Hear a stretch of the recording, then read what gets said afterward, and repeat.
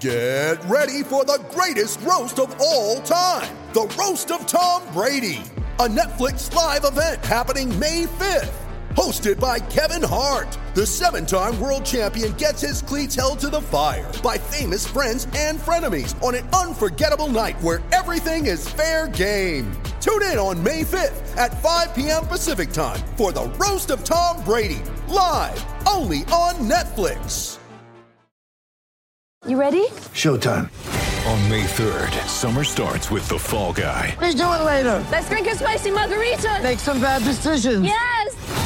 Audiences are falling in love with the most entertaining film of the year. Fall Guy. Fall Guy? Fall guy. That's what the poster said. See Ryan Gosling and Emily Blunt in the movie critics say exists to make you happy. Trying to make it out? Nope. Because I don't either. It's not what I'm into right now. What are you into? Talking. Yeah. The Fall Guy. Only in theaters May 3rd. Rated PG-13.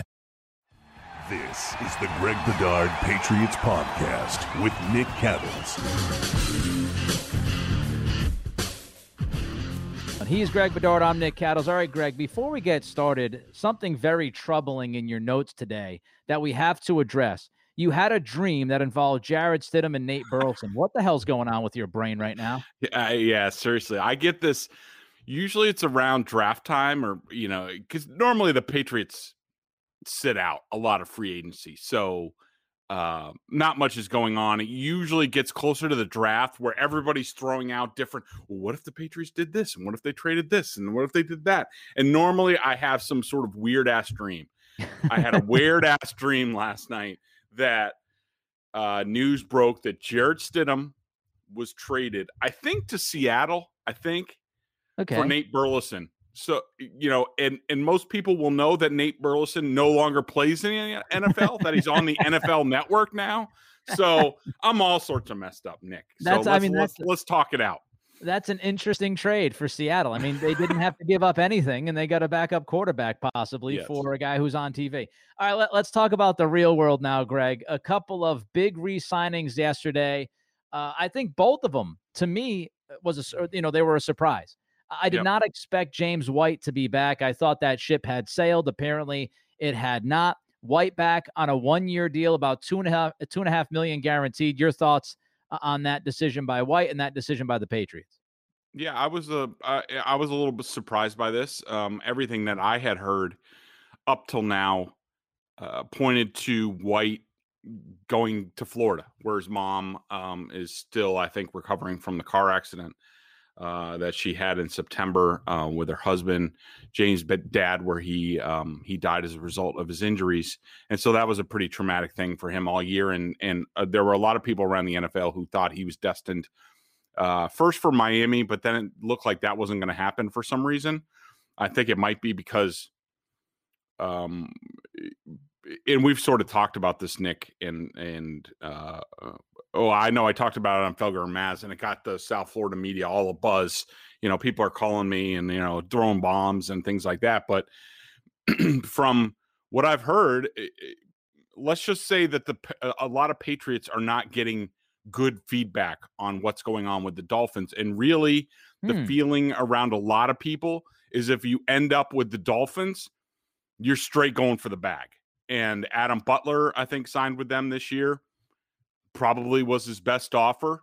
I think Landon Roberts just signed back. I don't know how many offers he had, but we really didn't hear James's name with the Dolphins very much during this free agency period. There was a hint at it early on, and then from what I heard, White was basically signed, sealed, and delivered to the Bucs because that's what Brady wanted, and Brady was engineering it.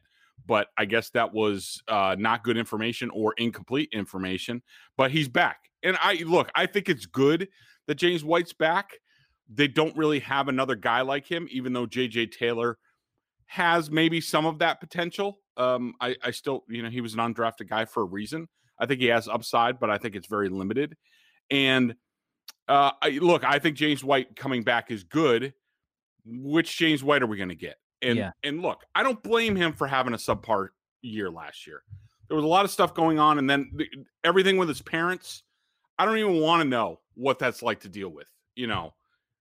I just don't, and I don't think you do either. And so I'm not gonna sit here and tell you that that what he did last year was not good enough and they need to move on. I don't know. I don't know what's in the guy's head. I'll just tell you what was on film and what was on the field. And what was on field, what was on both was a James White who had his worst year basically since 2015, all around. That's what the stats tell you. Yeah. That's what the film tells you. His 10 quarterback pressures was as many as the previous 3 years combined. Was that his off-field being distracted off the field? I could totally understand that. We'll see. And the Patriots must believe that, because if they thought he was on his downside with a lot of miles, then they probably wouldn't bring him back. But look, I'd rather have James White than go it alone. I don't know if he really fits Cam Newton, but we'll see what happens. Yeah, his blitz pickup was terrible last year. Yep. He didn't seem as quick as he has been in the past as well. And who knows? Like you said, who knows about the off-the-field stuff, the crap he went through all last year. It was a really rough year for him personally. That could absolutely affect him. But I don't mind the signing. I don't think you mind the signing. They needed a pass-catching running back. This is a guy who knows the system. He's been trusted for so many years. He's made more plays than he hasn't. So hopefully last year was the hiccup that we're talking about, and he's able to kind of get things aligned away from the field a little bit better this year, and he's able to, get back to who he once was. The other signing, and my man, Greg Bedard, he had these dancing gifs on Twitter. He probably had a little bit of extra ice cream last night or something. I mean, when I saw the fact that Lawrence Guy was returning on a 4-year deal, whether or not it's going to be a 4-year deal or not, we'll see. Of course, a lot of funny money and crap like that. But the point being, Greg Bedard's binky, his guy on the defensive line, Lawrence Guy, is back. Your guy and mine. I feel like doing an introduction for him. Yeah, I think it's great news. And I know there are a lot of people, let's just say underinformed people like your former Nightside colleague who doesn't understand the signing because they signed like Devin Gadchow and other people. Those people just don't really understand what the Patriots do on defense. And if you looked at what they did, there was still an opening for a Lawrence Guy type. And I really think it came down to, if you looked at the timing with everything, and Ndamukong Suh and Lawrence Guy, we talked about it on the podcast the other day. Yep. I thought that the Patriots were going to come out ahead in the Suh race, which I advised them not to do. Pointing back at the Danny Shelton, Bo Allen thing. I don't know how things went down. Maybe Brady made a push for Suh to stay, what have you. Maybe the Bucs just offered Suh a little bit more money, which would not be surprising because he's pretty much been a mercenary his entire career. And so once you saw Suh going back to the Bucs, then it was pretty much limited. And again, we get back into the Dolphins. So are you going to go to the Dolphins and just grab the bag and get the cash? Or are you going to listen to your ex-teammates and what they had to say about playing in Miami and be like, I really don't want to go there? Yeah. And as we heard with Kyle Van Noy when he was asked yesterday about what's the difference between Brian Flores, the defensive coordinator with the Patriots, and the head coach, and he said no comment. I think that says a lot. And so Guy had a choice of either going to the Dolphins or staying with the Patriots. And I'm glad the Patriots stepped up. Yeah, like you said, the 4-year offer, there's probably a couple dummy years in there.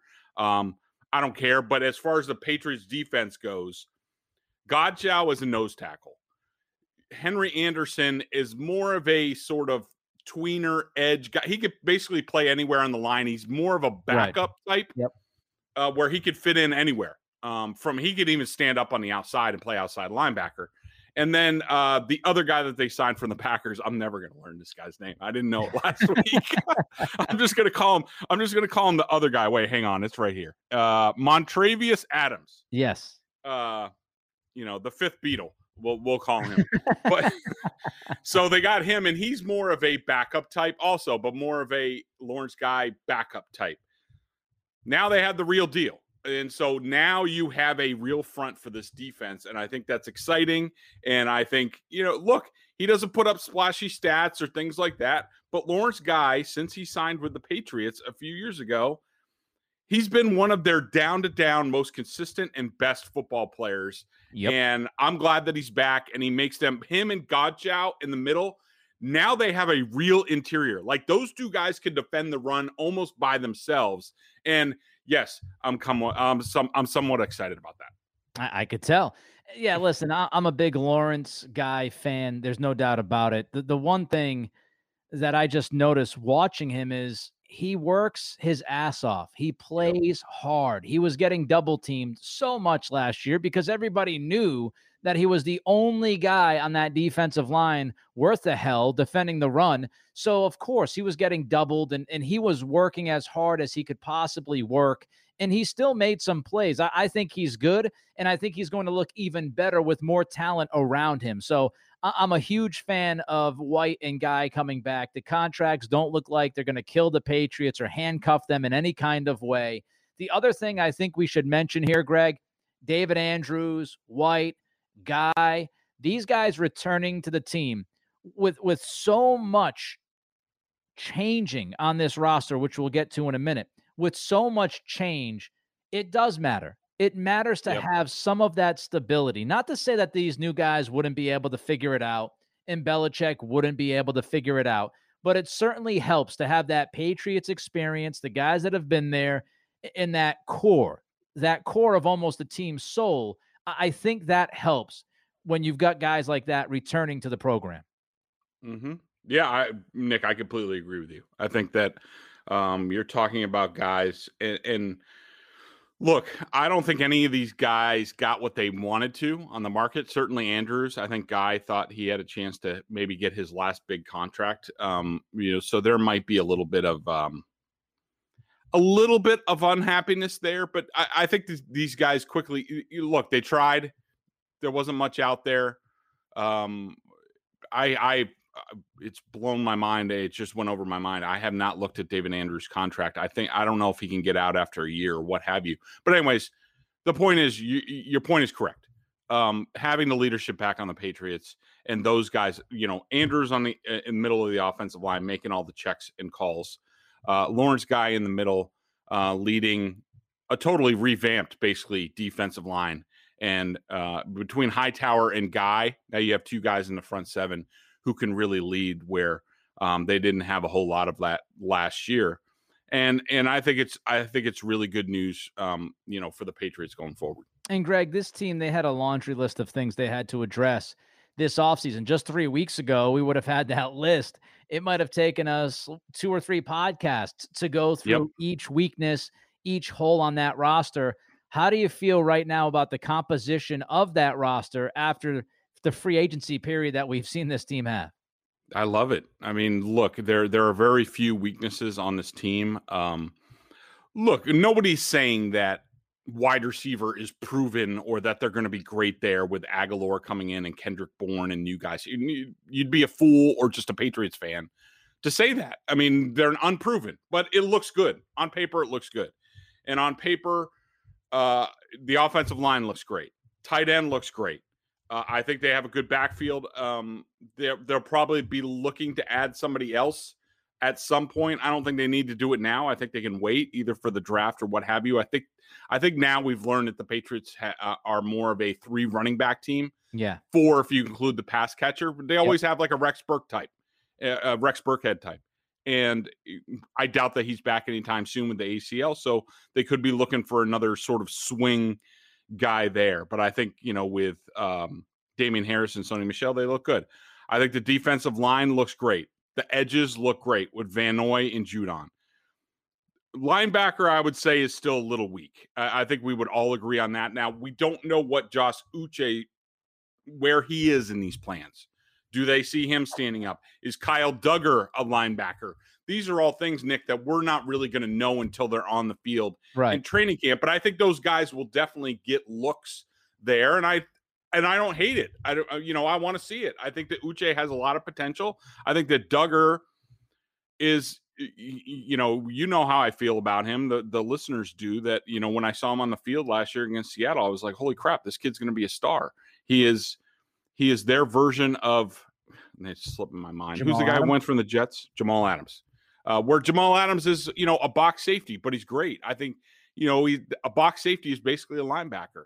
And I think that Duggar has that potential to be a star in that role. And we'll see how it develops. The cornerback, we'll have to see how things go. Like, what's the future with Stephon Gilmore? I think at this point in time, given the dead money that they would have trading him or cutting him this year, I think the smart thing is trying to appeal to the business side of Stephon Gilmore, because we all know that he has a business side, considering what's transpired the past couple of years, and say, look, Stephon, the smart thing for you and for us, here's an extra $5 million this year, or what have you, 3 in incentives or whatever.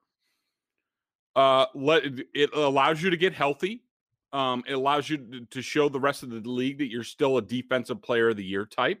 And let's go from there. And if you look good, if we get a good offer, maybe we trade you at the trade deadline. If not, you hit free agency after the season, and you do have one last chance to get a decent deal, and we'll let you go and all that stuff. Like, I think that's the smart thing for both sides. We'll see, whether it happens. If that happens and Gilmore's healthy, I think that's the best case scenario for them.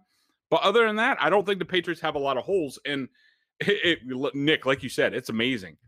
The amount, I think I counted like 11 or 12 real holes in this roster before free agency started. And look, quarterback, there's still a lot of work to do there, in my opinion. But never in our wildest imagination did we really think that they were going to fill them with starter type people, like all the holes. And so, but Belichick did what he always does, which is he always, without question, goes into each draft without a glaring hole on the roster, or at least he tries to give the appearance. He'll sign a street free agent to say, all right, well, worst comes to worst, they can line up tomorrow and play with this guy. He's a professional, what have you. And they do that on purpose, because now nobody knows which way they're going to go in the draft. And people can't hold them for ransom for, hey, you're really just missing an edge rusher, so you're trading up. Well, I want an extra pick out of you. Yeah. Now Belichick, nobody could tell what he's going to do in the draft, and that's exactly where he wants to be. I just want to circle back to Gilmore for a second. I think you look at these other cornerback deals. I tweeted this over the weekend at Nick C Radio, that the deals that are being signed, aside from the Adoree Jackson deal with the Giants, which was just awful, Dave Gettleman,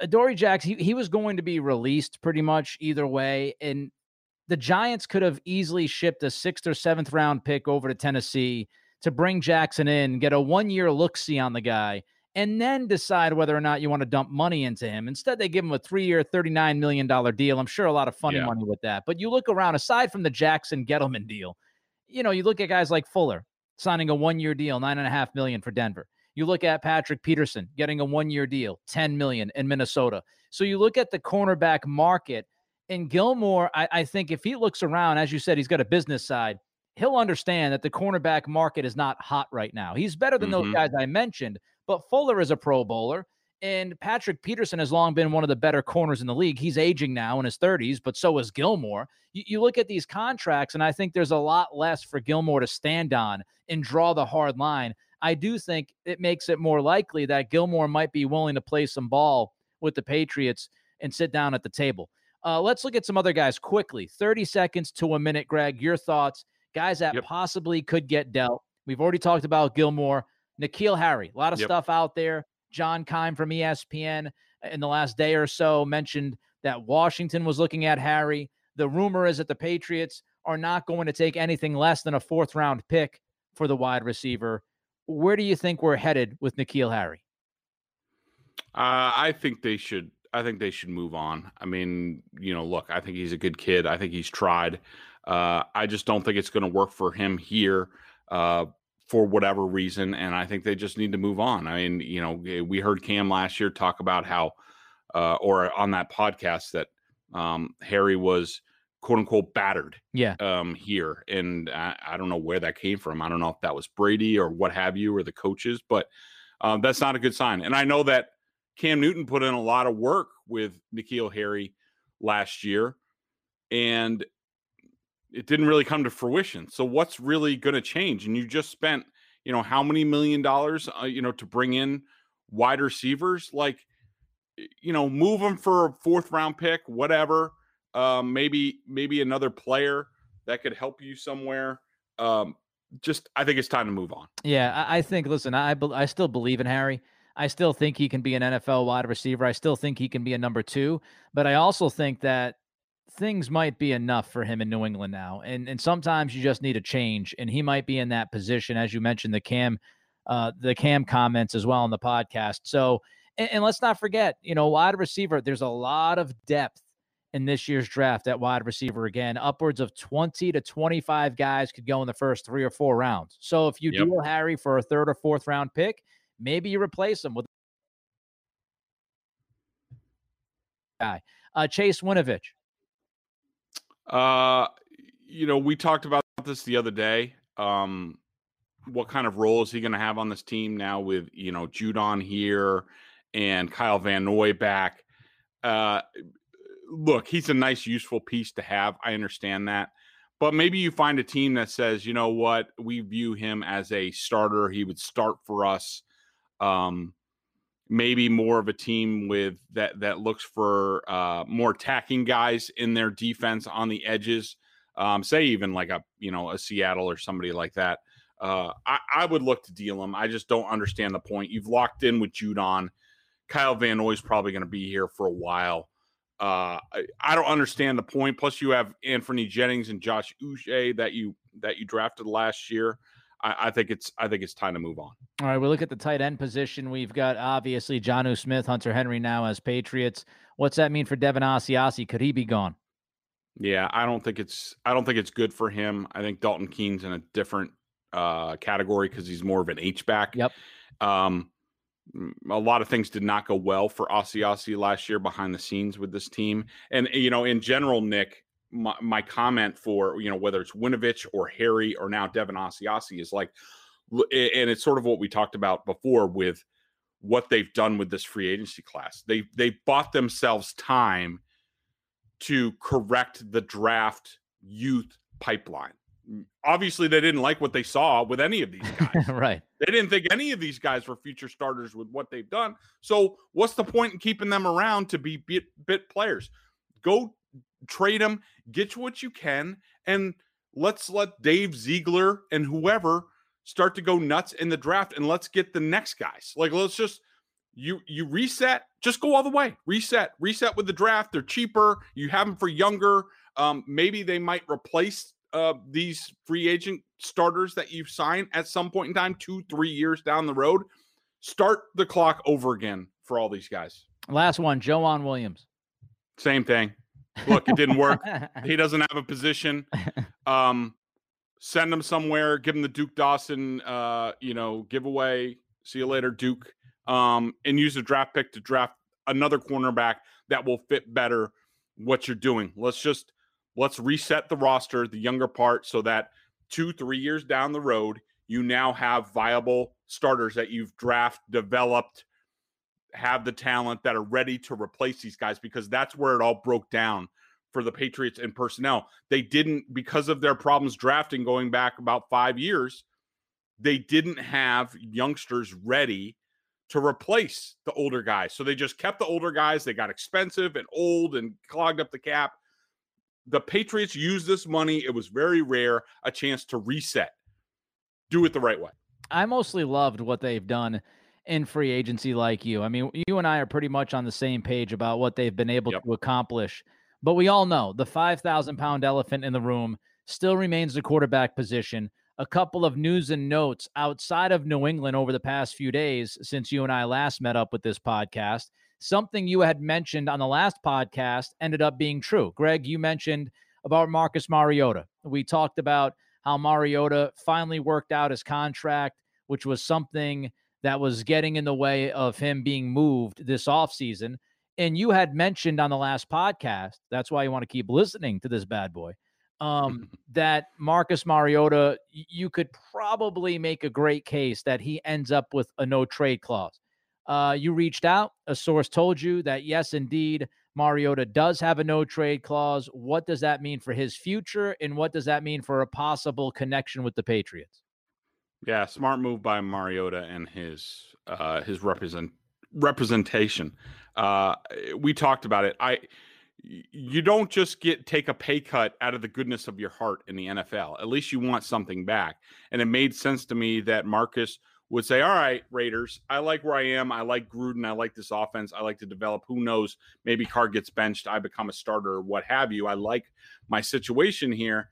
But yes, it makes me more tradable, but I'm not just going to let you trade me anywhere. Yeah. Like, I want to have a say in this. Like, who the hell wants to end up in Houston right now? Nope. Like, which is possible. So, you know, I think Mariota now controls everything. Do I think it makes it less likely that he's dealt to New England anytime soon? Yeah, probably. I don't think that Mariota would love to play here. We'll have to see on that. Things can change, but I thought that was smart, and I think to me he's there for the rest of the season as a backup. I think it does say some things about Mariota, some of the things that we talked about, some of the negatives with him in terms of, you know, how much does he want to compete and things like that. But you know, I think he's there with the Raiders this year. I think this almost solidifies that, and we'll have to see what happens down the road. Also, the Jags go out. They sign C.J. Beathard. Looks like he's going to be their backup quarterback behind, as we all assume, Trevor Lawrence will be the guy there once April rolls around, which means Greg Bedard, Minshew Mania is going to be on the block. Ooh, yeah. So what's going to happen with Minshew Mania, and could the mustachioed one actually end up as a Patriot when all is said and done? Yeah, it's it's an interesting situation. Look, most people think he's going to end up in San Francisco. Then that could start some dominoes. Like, and who knows what's going to happen? I mean, at this point, even the Patriots don't know what's going to happen. But do I think that Minshew is going to get traded to the Patriots? I doubt it. I think that it's Cam, like we've said before. As of now, it's Cam and a draft pick and what have you, leaving themselves open for another scenario, a quarterback, Jimmy Garoppolo, whoever. Most people think that he's going to go to the 49ers, that, the 49ers have sort of cleared the deck. Beathard is now in Jacksonville and what have you. And Minshew would make a lot of sense. Like, if you're going to go with Jimmy for another year or so, Minshew would be a better backup and give you a chance to compete if you're the 49ers, instead of just falling off when your quarterback gets hurt. And so I understand that. Now, here's another scenario, Nick, that I've heard from people in the league that they think is possible. Who knows whether it happens. But the 49ers get Minshew, and basically they got him to be the placeholder for a draft quarterback that they go up and get. Huh. So basically the 49ers would trade for Minshew. Now they have Garoppolo and Minshew. Then in the draft, Shanahan and Lynch trade up for the quarterback that they want, and they think he can start this year. Eventually, they just need a placeholder. $25 million placeholder is kind of expensive. Right. And so what that does is that allows them to trade Garoppolo at some point in time. To New England or wherever. But that's one of the scenarios I heard. The Jimmy G stuff is not going to die, folks. Never. Right, this leads us to the next thing. We talked about Mariota. We talked about Minshew. As far as veterans go, of course, Jimmy G is still lingering around the New England facilities in their brains and all that. But the next step is the draft. And so we look at the draft to try to figure out whether or not the Patriots are going to plan to bring in somebody at the quarterback position who has a future here and somebody that fans might be able to get excited about. There's a lot of options, Greg. I mean, they could try to trade up in the draft. They could stick and pick at 15. Mel Kiper has Mac Jones going 15th to the Patriots in his latest mock. Yep. They could get one late in the first round, early in the second round, or they could wait. They could wait until the third or fourth round and find a mid-round guy. Right now, how would you rank all of those? Like from least likely, let's go least likely to most likely. Out of all those possible scenarios, what do you think the Patriots do come draft time at the quarterback position? Okay. Least likely of those four options in my opinion, from what I know, I would say trade up in the draft Yeah. is the least likely option. That's what I was hoping for. You're crushing my dreams, Greg. Yeah, I know, but I just and look, people don't take this to the bank. This is an educated guess from people that I've talked to, and the thing is, things change by the moment. Like the Patriots there's still a value on waiting all these quarterbacks. Zach Wilson hasn't even had his pro day. There is so much to change between now and the end of April when the draft is. It's a fair It's point. not even funny, but as of today, I would tell you that I think the least likely scenario is them trading up. Let's say, and let's put that as a caveat. Let's say trading up into the top 8. Okay. I think that's the least likely scenario. Could they make a little leap? Maybe. Yeah, because some mock drafts out there have them leaping up to 9 with Denver and drafting, a Trey Lance or a Mac Jones at 9. So you wouldn't necessarily write that one off. It's just if you're looking at a trade with Miami, which I think is very unlikely anyway because the in-division rivalry. But if you're looking at Miami at 3, if you're looking at Philadelphia at 6 in case they want to move down and they don't want to draft a quarterback, maybe they believe in Hurts. If you're looking at Detroit at 7, Detroit just restructured the deal for Jared Goff. Looks like he's going to hang around at least through 2022. You don't think that's likely. All right, so the second least likely, trading up in the draft is the least likely. We've got get one at 15, stick and pick, get one late first round to early second round, or get one in the third round. I'm going to say get one in the third round. I'm going to say that's my next least likely. Okay. I don't think they're going to wait that long. I have a feeling I'm going to kick myself for saying that for some reason. But I'm going to say that's the second least likely is that they wait until say third or fourth round. I do think they're going to get one.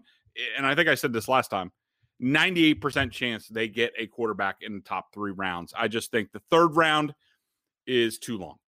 All right. So do they stick and pick or do they try to sneak in late first round or move up early second round to land that guy? The runner-up in the next quarterback for the New England Patriots contest is get one at 15. Which means get one late in the first round, second round, you are the winner. So, yeah, I think that get one at 15, I think is I just don't think it happens for a variety of reasons. Number one, I think they could very likely trade down out of 15. Number two, there might be with an anticipated quarterback rush that is going to push down a lot of really good players, including possibly, and I think they're most likely to go defense, even though I wouldn't completely rule out offensive tackle because Trent Brown's just on a 1-year deal, and who knows with Isaiah Wynn. I don't think it's out of the question that they do that, but I think they're more likely to trade down or to take a really good prospect at 15 instead of quote unquote reaching for a quarterback at 15. All right. So there you have it. It looks like Greg's telling us that if the Patriots add to the quarterback room, which seems likely on draft day or draft weekend, it'll be late first round, early second, maybe a Lamar Jackson type move. Maybe the Patriots move back from 15 and draft a guy. Maybe they move back a couple of times and draft a guy. Maybe they move into the first round, late in the first round, because they stick and pick at 15, somebody they like Parsons at Penn State, maybe. Maybe they trade back in late first round, a la Baltimore with Lamar Jackson.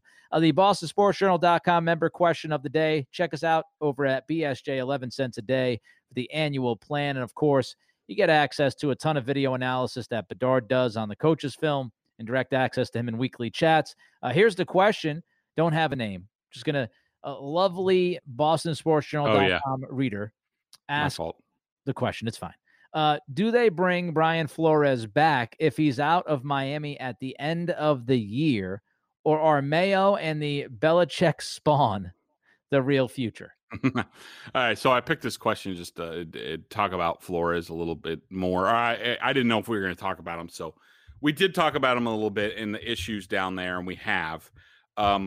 Is it just his treatment of players, Greg? Is that what they're getting at? Just maybe he rubs guys, maybe because he's no longer the rah-rah DC, he's the head coach, and with that responsibility, maybe he rubs guys the wrong way. Because I haven't heard anything. I have no idea. I'm throwing it against the wall.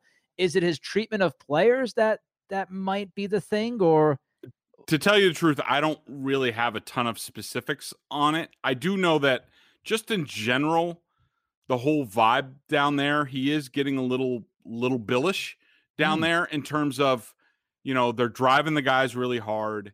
Some of the assistant coaches, sort of get after the players a lot.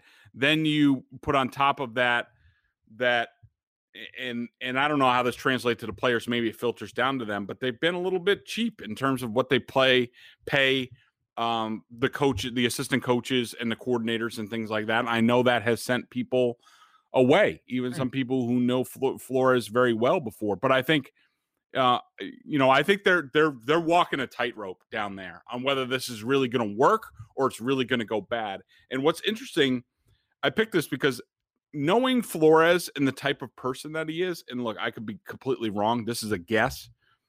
But my inclination is to say, like, I don't think Flores would come back here, at least not immediately. I think that he would be too proud, too wanting to prove a point that he's not all about Belichick and Belichick didn't make me. And, look, I'm not just going to be Patricia to be like, I'm Bill's lapdog. I'm just going to come back, quote unquote, whatever people think about Patricia. I think, and plus being with the Dolphins, you've been the Patriots' rival for the past few years. I think Flores is too prideful, too emotional to just come back to New England. I think he would rather stake out on his own and find another path than to come back here. But again, I could be totally wrong about that. The one thing about Miami that is very interesting, and you talk about Flores being, stubborn or prideful.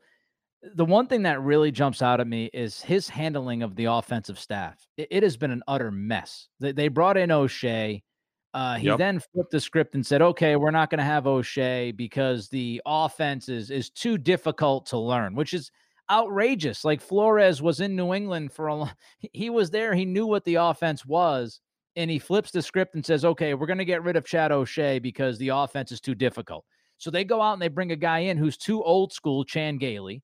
They bring Gailey in to be the OC for a quarterback. Yeah, for a Tua Tagovailoa type quarterback who needs to get the football out quick. And you really need to give Tua the kind of offense that runs in the NFL right now, the quick passing game. He's accurate in that game. He's, and they bring in Gailey, which wasn't a mix. Everybody felt that way. Gailey's now gone. Now they have not one, but two guys who are co-offensive coordinators, and they still haven't said who's actually going to make the play calls on Sundays. And this is all happening when they spent a top 5 pick on a quarterback. I mean, the one thing that Nick, how about this? One second. How about this? 3 captains that they had, Karras, Van Noy, and Fitzpatrick are gone. And here's one other nugget that I'll tell you that I heard this, and I don't know that it's true.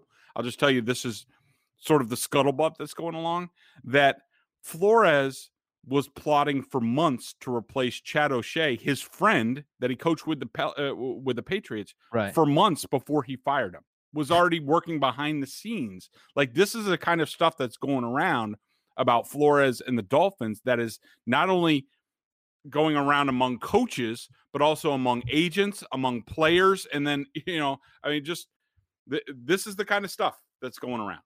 You drafted a quarterback in the top 5 last year. He's going to have now 3 different offensive coordinators in his first 2 seasons. And it's an absolute mess. We always talk about the Patriots bringing in a quarterback, and the most important thing is surrounding that guy and making sure that he's going to be able to develop and he has enough around him. And Miami is not doing Tua any favors. They spent big money on Will Fuller, who is always injured. Maybe he works out this year. Maybe he doesn't. He's going to be suspended to start the season. But the one thing that Flores could have learned from his mentor, Bill Belichick, was, hey, you're a defensive guy. Maybe hand the reins off to somebody who you can trust, who can run the offense, a la Josh McDaniels. And Flores obviously did not learn that lesson, and it's a mess down there with the offense. I don't know what it's going to look like. Before we go, can I get a quick Celtics thought from you? Woj, 8 minutes ago, tweets, Boston is in serious talks to acquire Orlando guard Evan Fournier for 2 second-round picks, sources tell ESPN. Your reaction? Ugh. I mean, I think apparently they could also still work on an Aaron Gordon thing. I mean, listen, I like Fournier. He adds to the team. He adds to their shooting. That's what they desperately need. As a matter of fact, he won the game last night for the Magic at the end of the game with a shot. He helps them. He'll be a guy that comes off the bench, a 6th or 7th guy who can score for you, who can shoot. So that's good. The reason why on the base I don't love it, and listen, you're not giving up a lot, 2 second-round picks. The issue is if that is the deal, if it's 2 second-round picks for Fournier, now you're chewing into that trade exception that the Celtics have, which to me is an issue because you have a $28.5 million trade exception. Fournier, I haven't looked at his deal. He was making $17 million, I think, or so to start the season. So he's probably going to count, a decent little chunk towards that trade exception. So I wonder, before I go nuts, is that the first move of a couple of moves? I think, if Ainge is moving for Fournier and he's chewing some into that trade exception, well, is the next move Tristan Thompson and something else to bring somebody else in with another piece of that trade exception? Now the bigger picture makes a little bit more sense. Fournier, he helps the team on the edges. And my initial gut reaction, Greg, to that is, if they bring in Fournier, I think there's another shoe to drop because I don't think Ainge is going to make one trade at the trade deadline to fix the fringe, the bench problem. Right. I think he understands they need more than a bench guy who can score to help them. That it's a good start. But I want to know what the next step is in how they use the rest of that TPE. And do they have Marcus Smart, Tristan Thompson, and some other contracts that they plan on moving somewhere else? And then in the big picture, the finances make a lot more sense. But I like Fournier. I think he helps them. But it's not like, oh, yeah, get the duck boats ready. They're going to be a top 3 seed with Evan Fournier. I would have to imagine another move. Another move is going to have to come here at some point down the road within the next few hours. Sounds good to me. All righty. That's my best little Celtics take right off the top of the head. He's Greg Bedard. I'm Nick Cattles. Subscribe, rate, and review this podcast. We really appreciate everybody watching us. If you do that or listening to us on the pod, we'll be back next week early on. Maybe we'll have more Patriots news. Who knows? With this offseason, as Kevin Garnett said, anything is possible. Everybody be good, be safe, be healthy, and enjoy your weekend.